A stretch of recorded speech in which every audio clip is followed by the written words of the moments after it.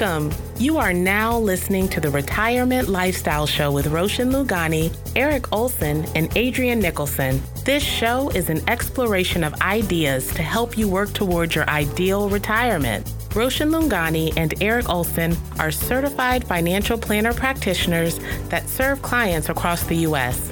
They offer financial planning and investment advice through Arete Wealth Advisors, LLC, an SEC-registered investment advisor, and securities through Arete Wealth Management, LLC, member FINRA, SIPC, and NFA. Get ready for the financial independence of your dreams.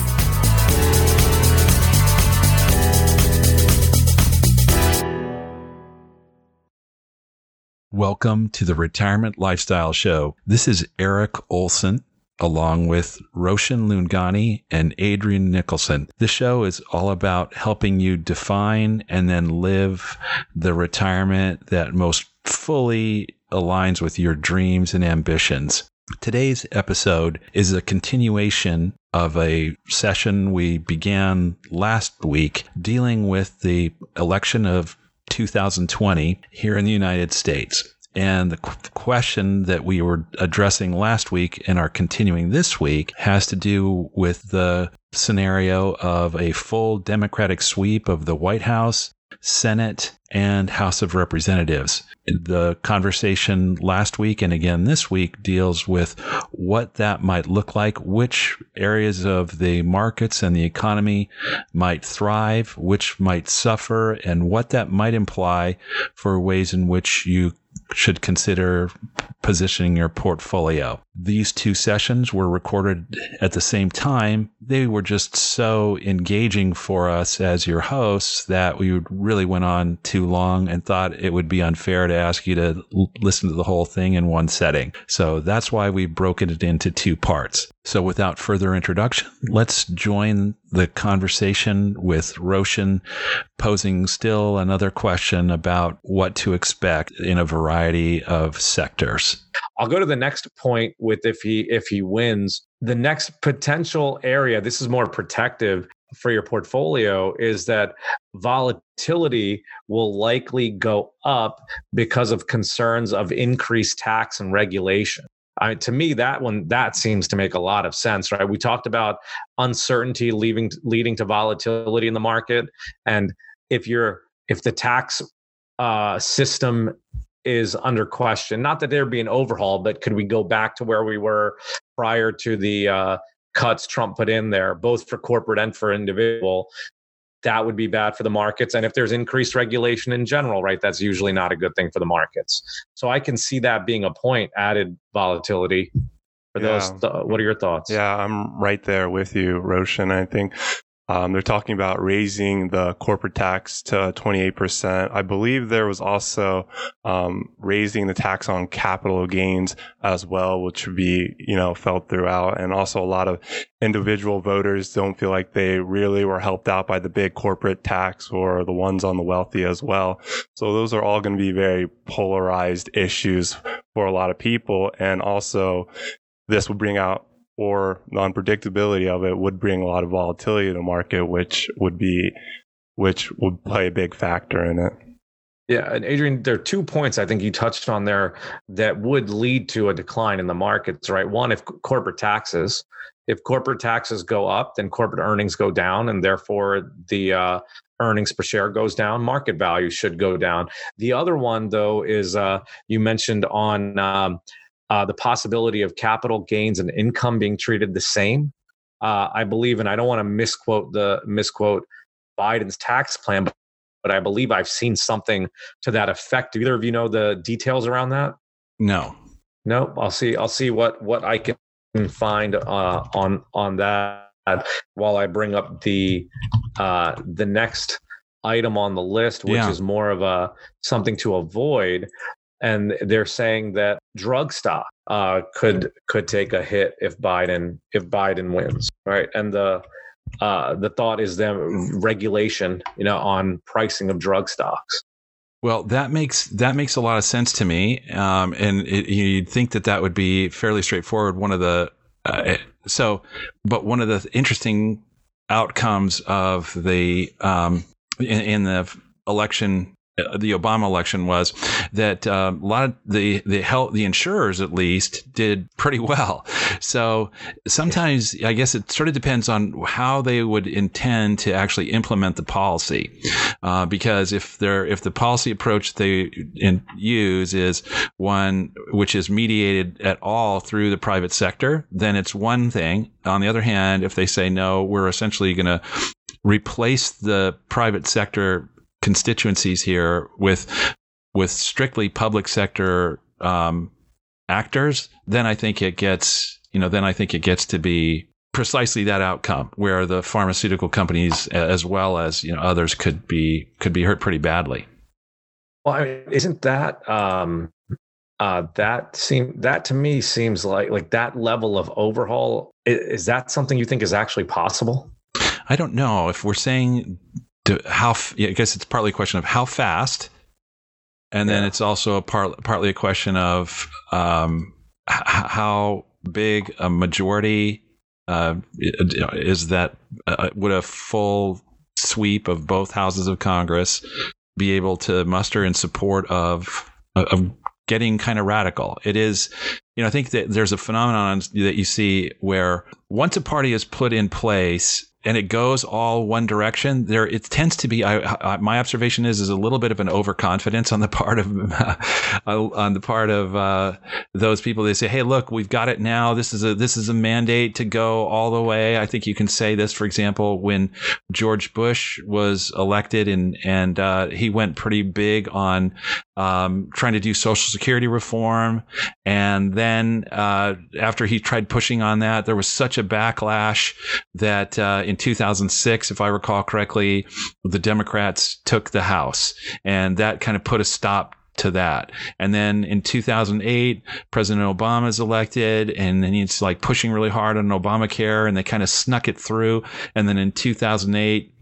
you see this, 2010 at the midterms, you see this backlash against going that radical, and Republicans again took. I can't remember if it was the House or if it was anyway, at least one of the houses. So, and I think it was the House of Representatives. So I'm sorry, I should have probably come prepared with reviewing all of the switches in the parties that took place at those times. But my point is that I think there's two things that are true. One is that there's this sense of being emboldened by a big majority.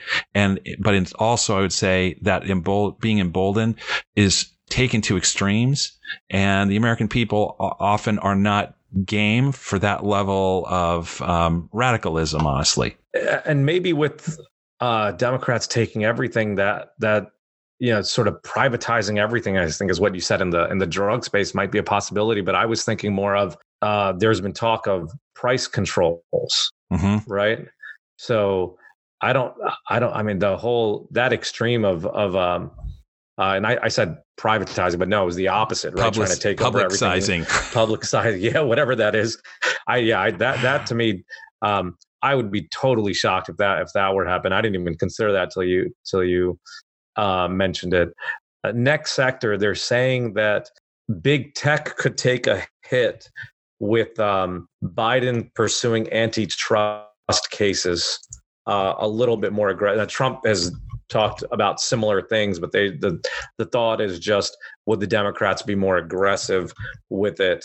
That seems like a little bit of a long shot to me. And the reason I say that is, if we're talking about a Biden administration, I believe that while on the one hand, the antitrust impulse throughout the decades has been stronger among the Democratic Party than among members of the Republican Party, I would also say that for a variety of reasons, I believe that the big tech companies, to me, appear to be an anomaly to a certain extent. So, for example, if you watch at least on the rhetorical level, what Democratic leadership has been saying to the various big tech companies, what you see is that, and you can disagree with this, guys, and I'd be happy to be informed or sort of enlightened to see this differently.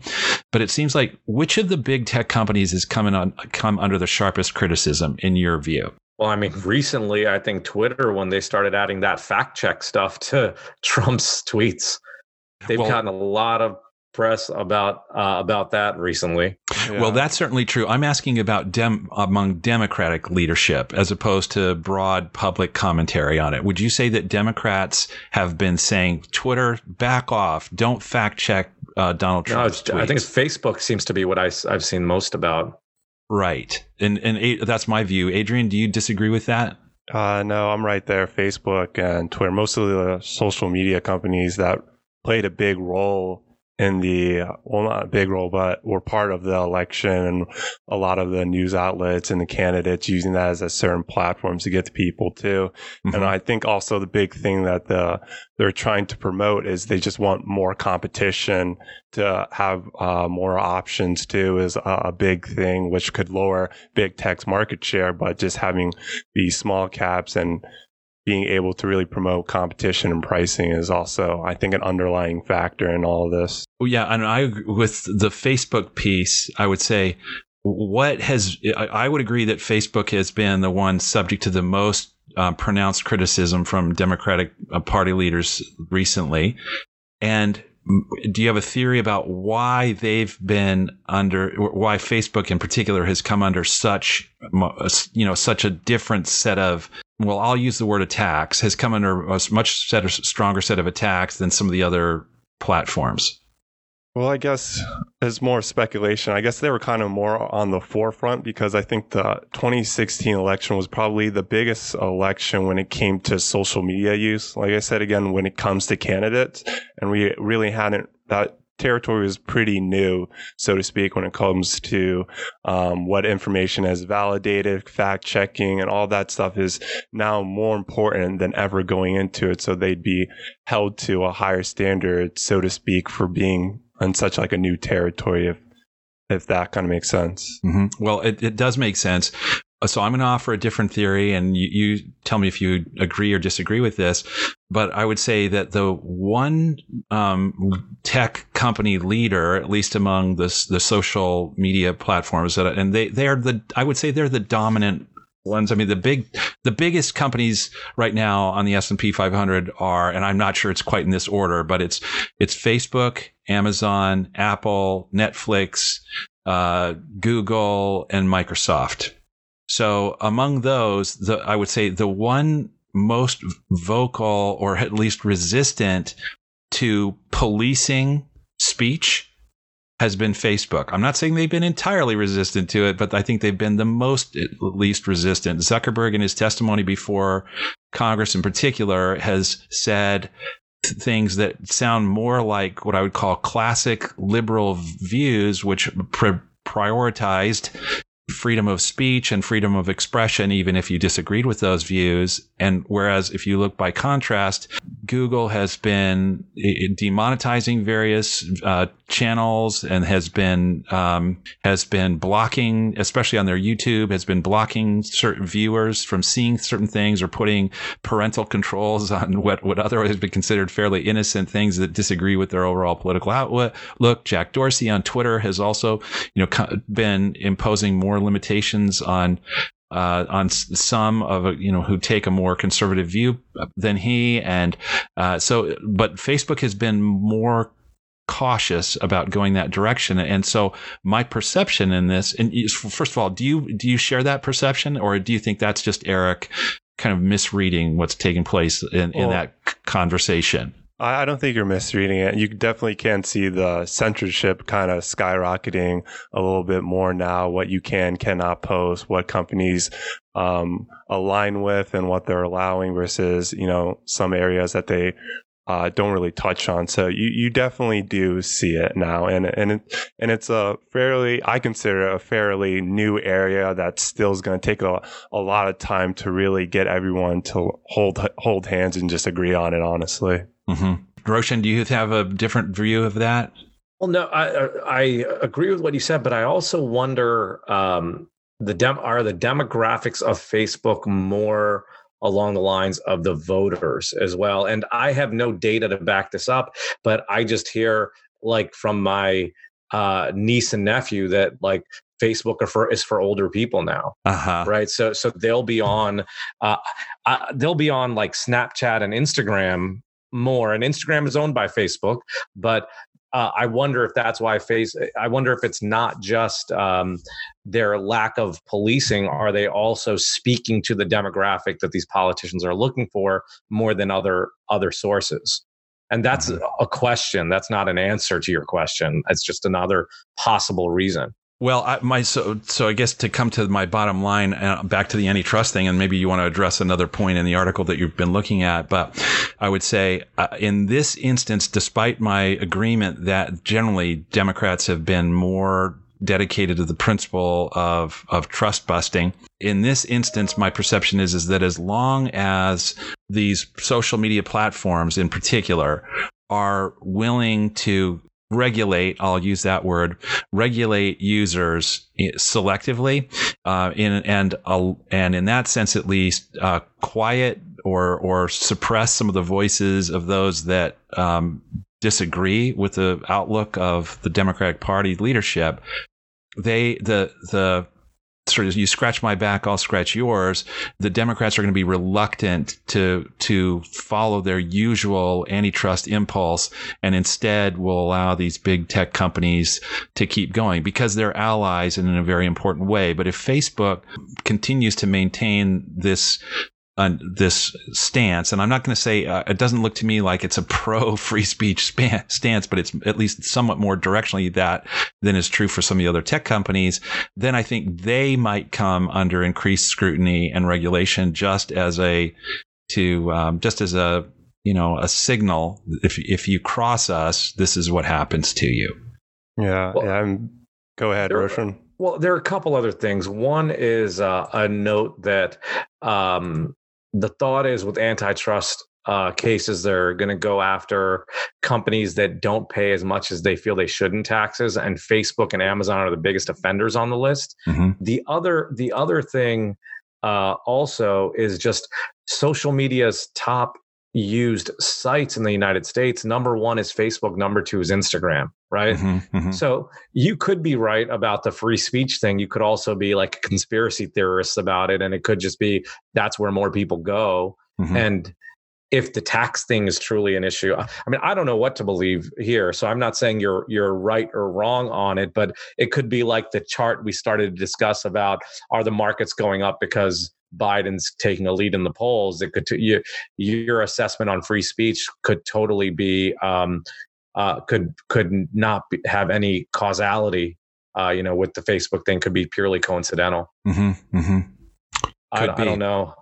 I don't know how to answer that. I'm not above believing that there are people in the back room that just don't like Facebook and want to go after them, but I'm also not above believing that they're the biggest site, and they need to pay more in taxes according to the Democrats. So let's go get them, right? I don't. Well, that could be. I could go for either. Well, do you have more points in that article? If you do, we could keep going with that, and maybe a way to go here is to make this part one of part 2 or a 2 or 3 part conversation, or what's left? What other points do you think are important to cover in that article?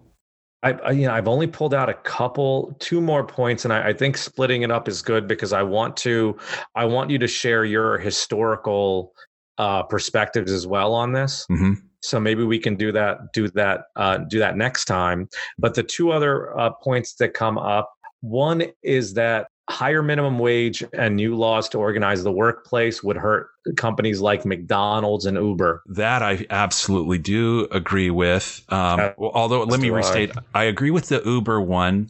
I somewhat less agree with McDonald's per se, and I'll explain why. But Adrian, do you want to weigh in on that?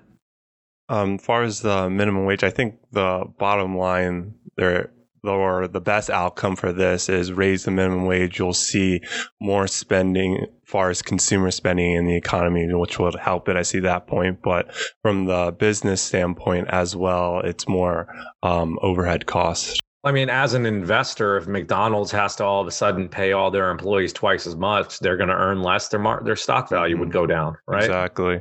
So yeah, and Uber, I mean, they've been fighting in the courts over this for years, right? Are they employees? Are they contractors? So on and so forth. Could be a major impact for them. Right. So this is, I think it treats different businesses are going to be affected differentially by this, even if we see them superficially as part of all part of the same sector. So, for example, if you say, well, let's start with McDonald's. If you say McDonald's is a fast food in the fast food sector, then would not all walk in or take out or fast food restaurants be affected equally? I would say, I think in the case of some of these players, their ability to pivot even more toward automating and the use of technology to automate many aspects of the process that previously were relying entirely on relatively lower wage workers. They can do that. So, for example, if you walk in, have you ever walked in? Since we're using McDonald's, have you walked into a McDonald's and used one of those kiosks to order your meal? Yep. Yeah. So have I. And so there are fewer people at the counters. I don't know about you, but when I can remember a day when you'd walk into the counter and there'd be 5 or 6 people lined up at 5 or 6 registers. Now I walk into a McDonald's, there's usually at most 1 or 2 registers, at least the ones that are the more modern designs. There's at least 3 kiosks, and they're transacting much more that way with fewer people.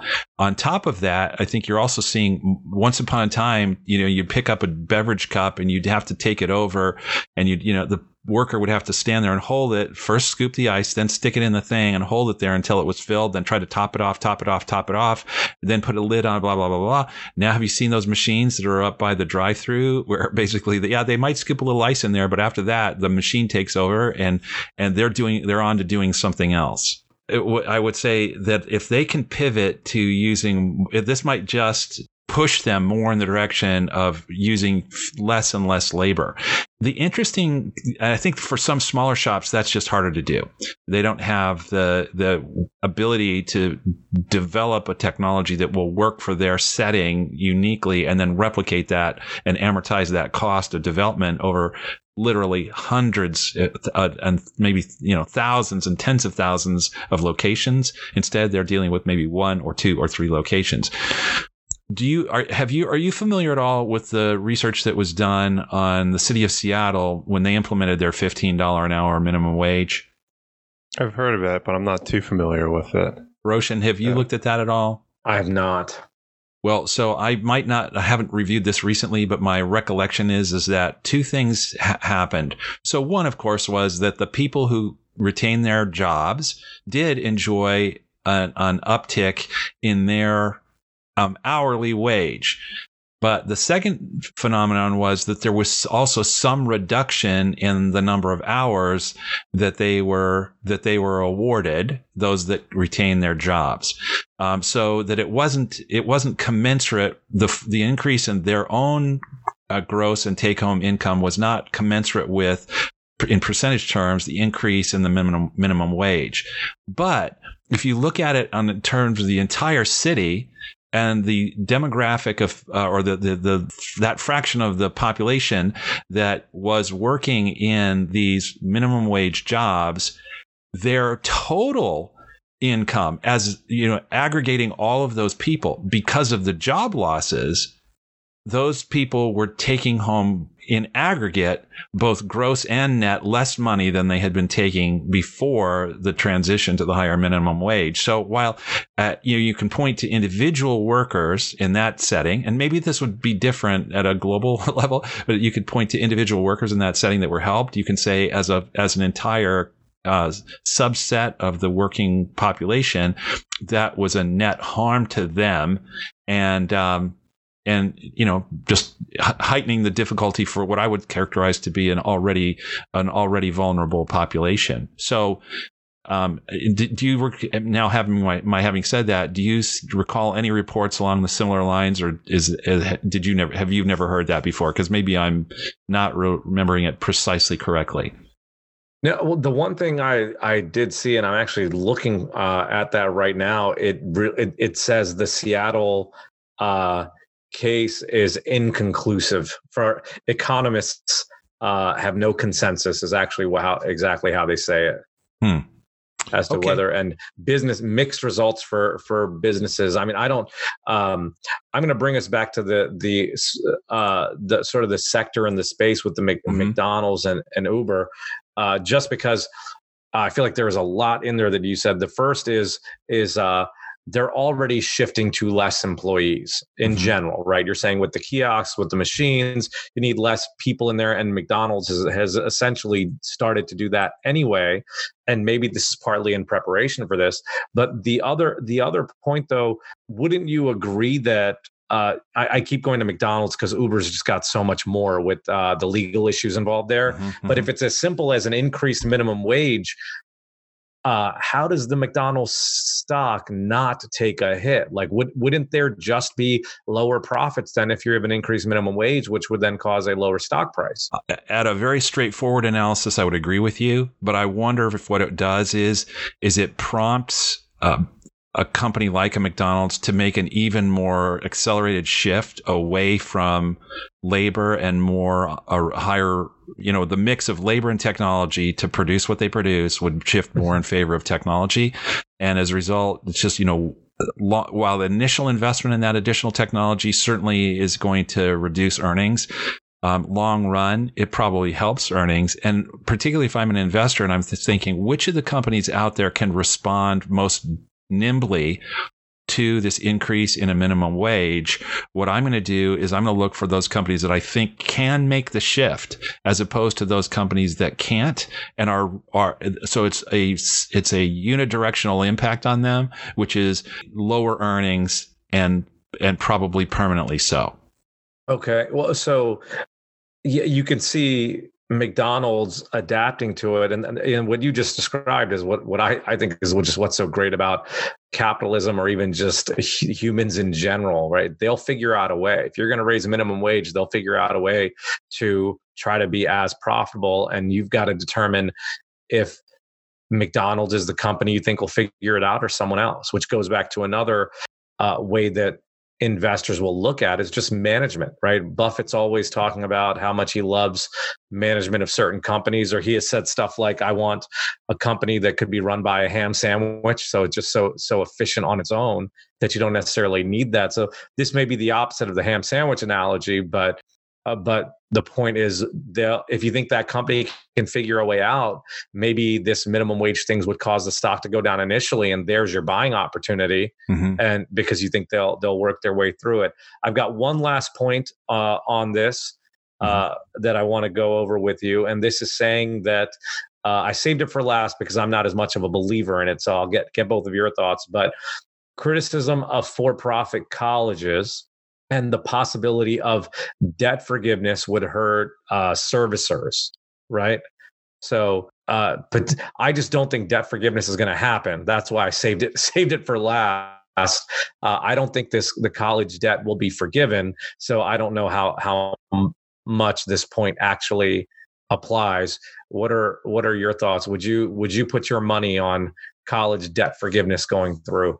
I probably want to put my money on it, but that was one of the biggest topics, honestly, before the pandemic, was the student loan crisis, and it still is.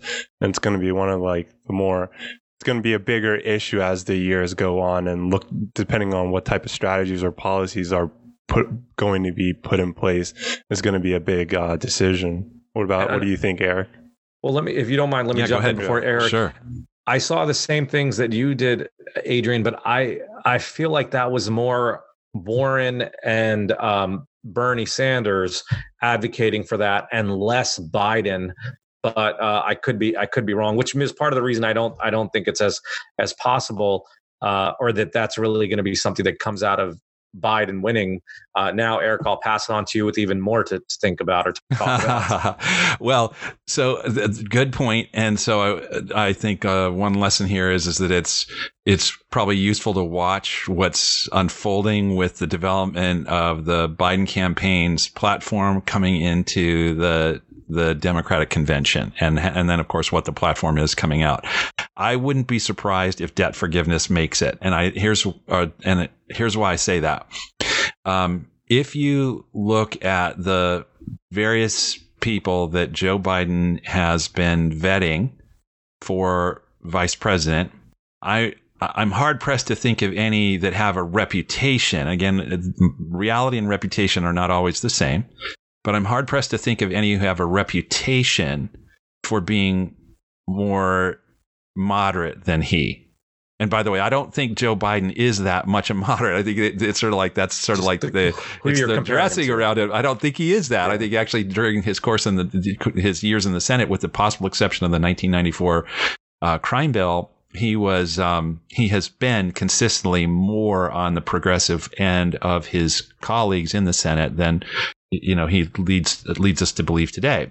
But having said that, can you think of any of the candidates that he's been talking, or the names that have been bandied about as possible running mates for him, that seem to you to be more in the direction of the moderate wing, or does it seem like they tend to be more trending toward the progressive wing of the Democratic Party? I guess I don't. I've read a lot about who's on this list. I think they're actually more progressive than Biden's holding himself out to be, as you said. Mm-hmm. But so I guess I wouldn't say they're more moderate, but I haven't really heard much about the extremes. Just thinking about the people running in the primaries that were going to try to get rid of college. That I don't know that was the vice president, the platforms for the people he's vetting right now. Well, so I agree with that. I will let me restate that. I don't disagree with what you've just said, but I would also say that the simple fact that he's pursuing, or at least courting, or at least he keeps floating these trial balloons about, well, maybe this person and maybe this person, maybe this person. I think it's done in part to try to solidify his base with those that were formerly supporting people who were more closely identified with the progressive wing of his party.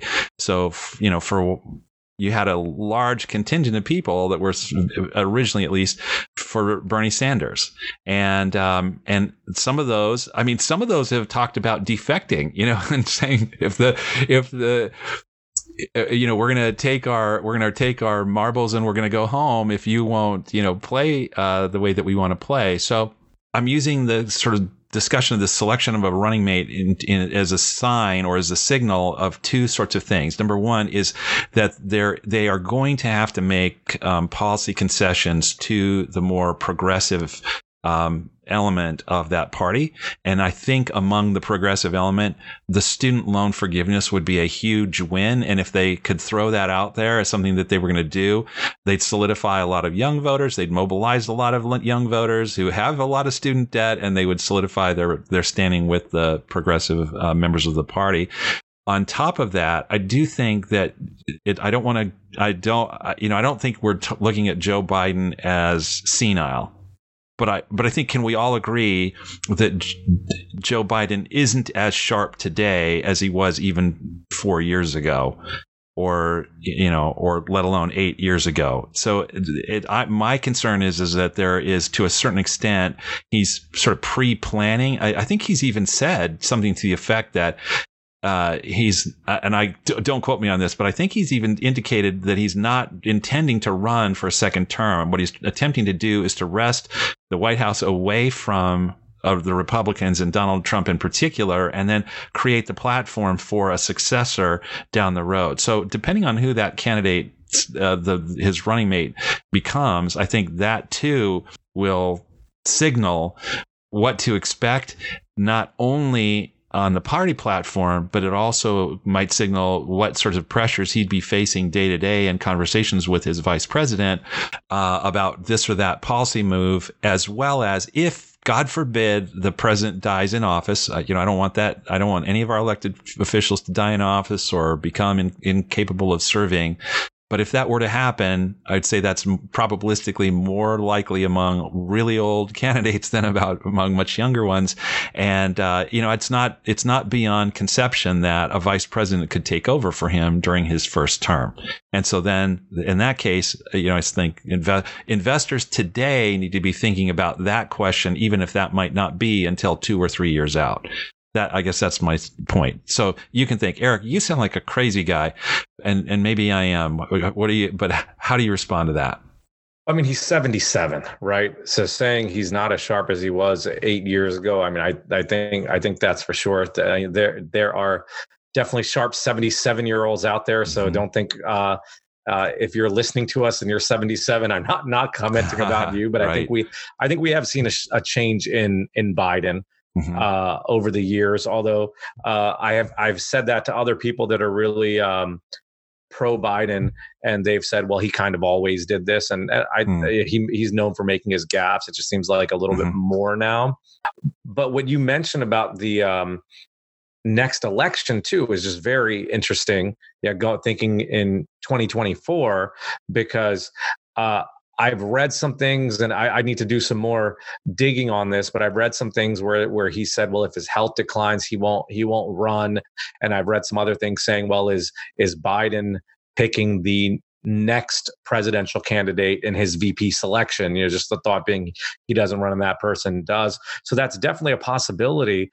How we got on this topic, though, with student loan forgiveness, I just still don't see that happening. Like there's so much student debt out there. We just put all this money out as a country with the pandemic, which I'm making both points with this, right? Which in one extreme says, how can we pay for the student debt? But the other extreme is, well, if we could print all this money for A, can't we print all this money for B? So I feel like I'm making both arguments. I don't know. I guess I'm just really not a believer that they can get this through. But if you've got a fully democratic government, they can pretty much get anything through. Yeah, I think your point there about the fact that here we just spent at least $4 trillion, and I think it's pushing higher. When we spend that much money that quickly, what does that do? I think it desensitizes people entirely to those numbers. And so, yeah, if we could do that, why can't we just, lob another $1 trillion here, $1 trillion there, $5 trillion here? I mean, it's like, what does it matter? It doesn't look like it's affecting anything. So let's just do it, and let's be nice. And I don't know if that's reductionistic, but let's do that and unburden an entire generation with an enormous obstacle to their participating more fully as consumers, because they're so laden down with this indebtedness. And that then we're getting into a whole nother topic potentially about how much does that help, and so where's the money used? It's just that's Pandora's box right there. Yeah. So we've gone through a lot of potential areas and potential effects of Biden winning. What we didn't touch on that, Eric, you had queued up was historical presidential election, right? And how you can look at just the historical implications of the election. So I think we'll save that for next time. Do either of you have anything to add on either sectors to look into, to avoid, or any potential impacts of Biden specifically winning that you see? I'm all set, Roshan, but I'm excited to discuss this topic further and hear what Eric has to say on that data that he gathered in another episode. Yeah, for our listeners, Eric was getting some charts up that we got a little bit of a preview of last time that I think will be really interesting. Hopefully we can share those charts online as well as the commentary. Eric, do you have anything else to add? No, I don't. But I guess, maybe one thing, and that is today, I guess we've probably waded more deeply into the waters of politics than we have really done before. So, I think what we're really just want to come back to the main subject, all of these sorts of musings in the final analysis, what we're trying to do is to help our listeners think through, or have some sort of framework for thinking through what might follow a full sweep to the Democratic Party, or for that matter, some other form of divided government, or for that matter, although it seems like the most remote possibility of all, a full sweep to the Republican side. That seems to me inconceivable, but at least, we want to acknowledge that it's a theoretical possibility. So, but our intent here is to help you make better decisions about your portfolio, and hopefully have you, if you're looking for help in some way or another, and you'd like to think these things through with respect specifically to your own portfolio, feel free to pick up the phone, send us an email. Our contact information is available in the show notes, and we'd be happy to have that conversation with you. Yes, we would definitely be happy to help. And as Eric said, these are ideas and areas to potentially look into in the event that Biden wins. But there is definitely a possibility that doesn't happen, or there is not a full shift. It's just what the odds and the polls are telling us. But if you remember the last election, I'm no longer a believer in any of these polls. so they could be meaningless. Hopefully, at the very least, this was an entertaining hour for you. If the elections go a different way and the polls are all wrong, so you won't think of it as a complete waste of time. But thank you for joining us once again. To all the listeners out there, as we always say, please give us 5 stars, tell your friends, send the link out, and ask us questions, because today's episode in particular was driven by the questions that we've been getting as far as how to position a portfolio if there is a change at the presidential level in the United States. Thank you again, and we look forward to speaking to you again next week.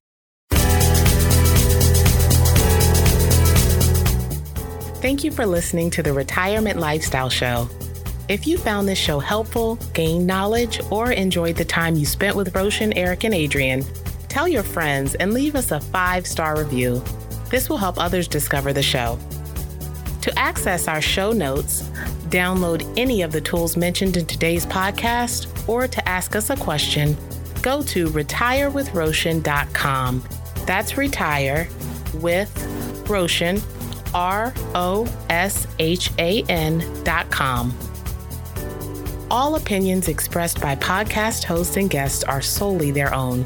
While based on information they believe is reliable, neither Arete Wealth nor its affiliates warrants its completeness or accuracy, nor do their opinions reflect the opinion of Arete Wealth.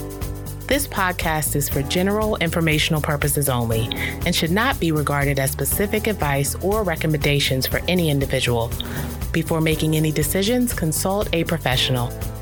Finally, our music is The Chance by Jason Shaw and Audionautics. It's part of the YouTube audio library, and it's licensed under a Creative Commons license. Thank you for listening.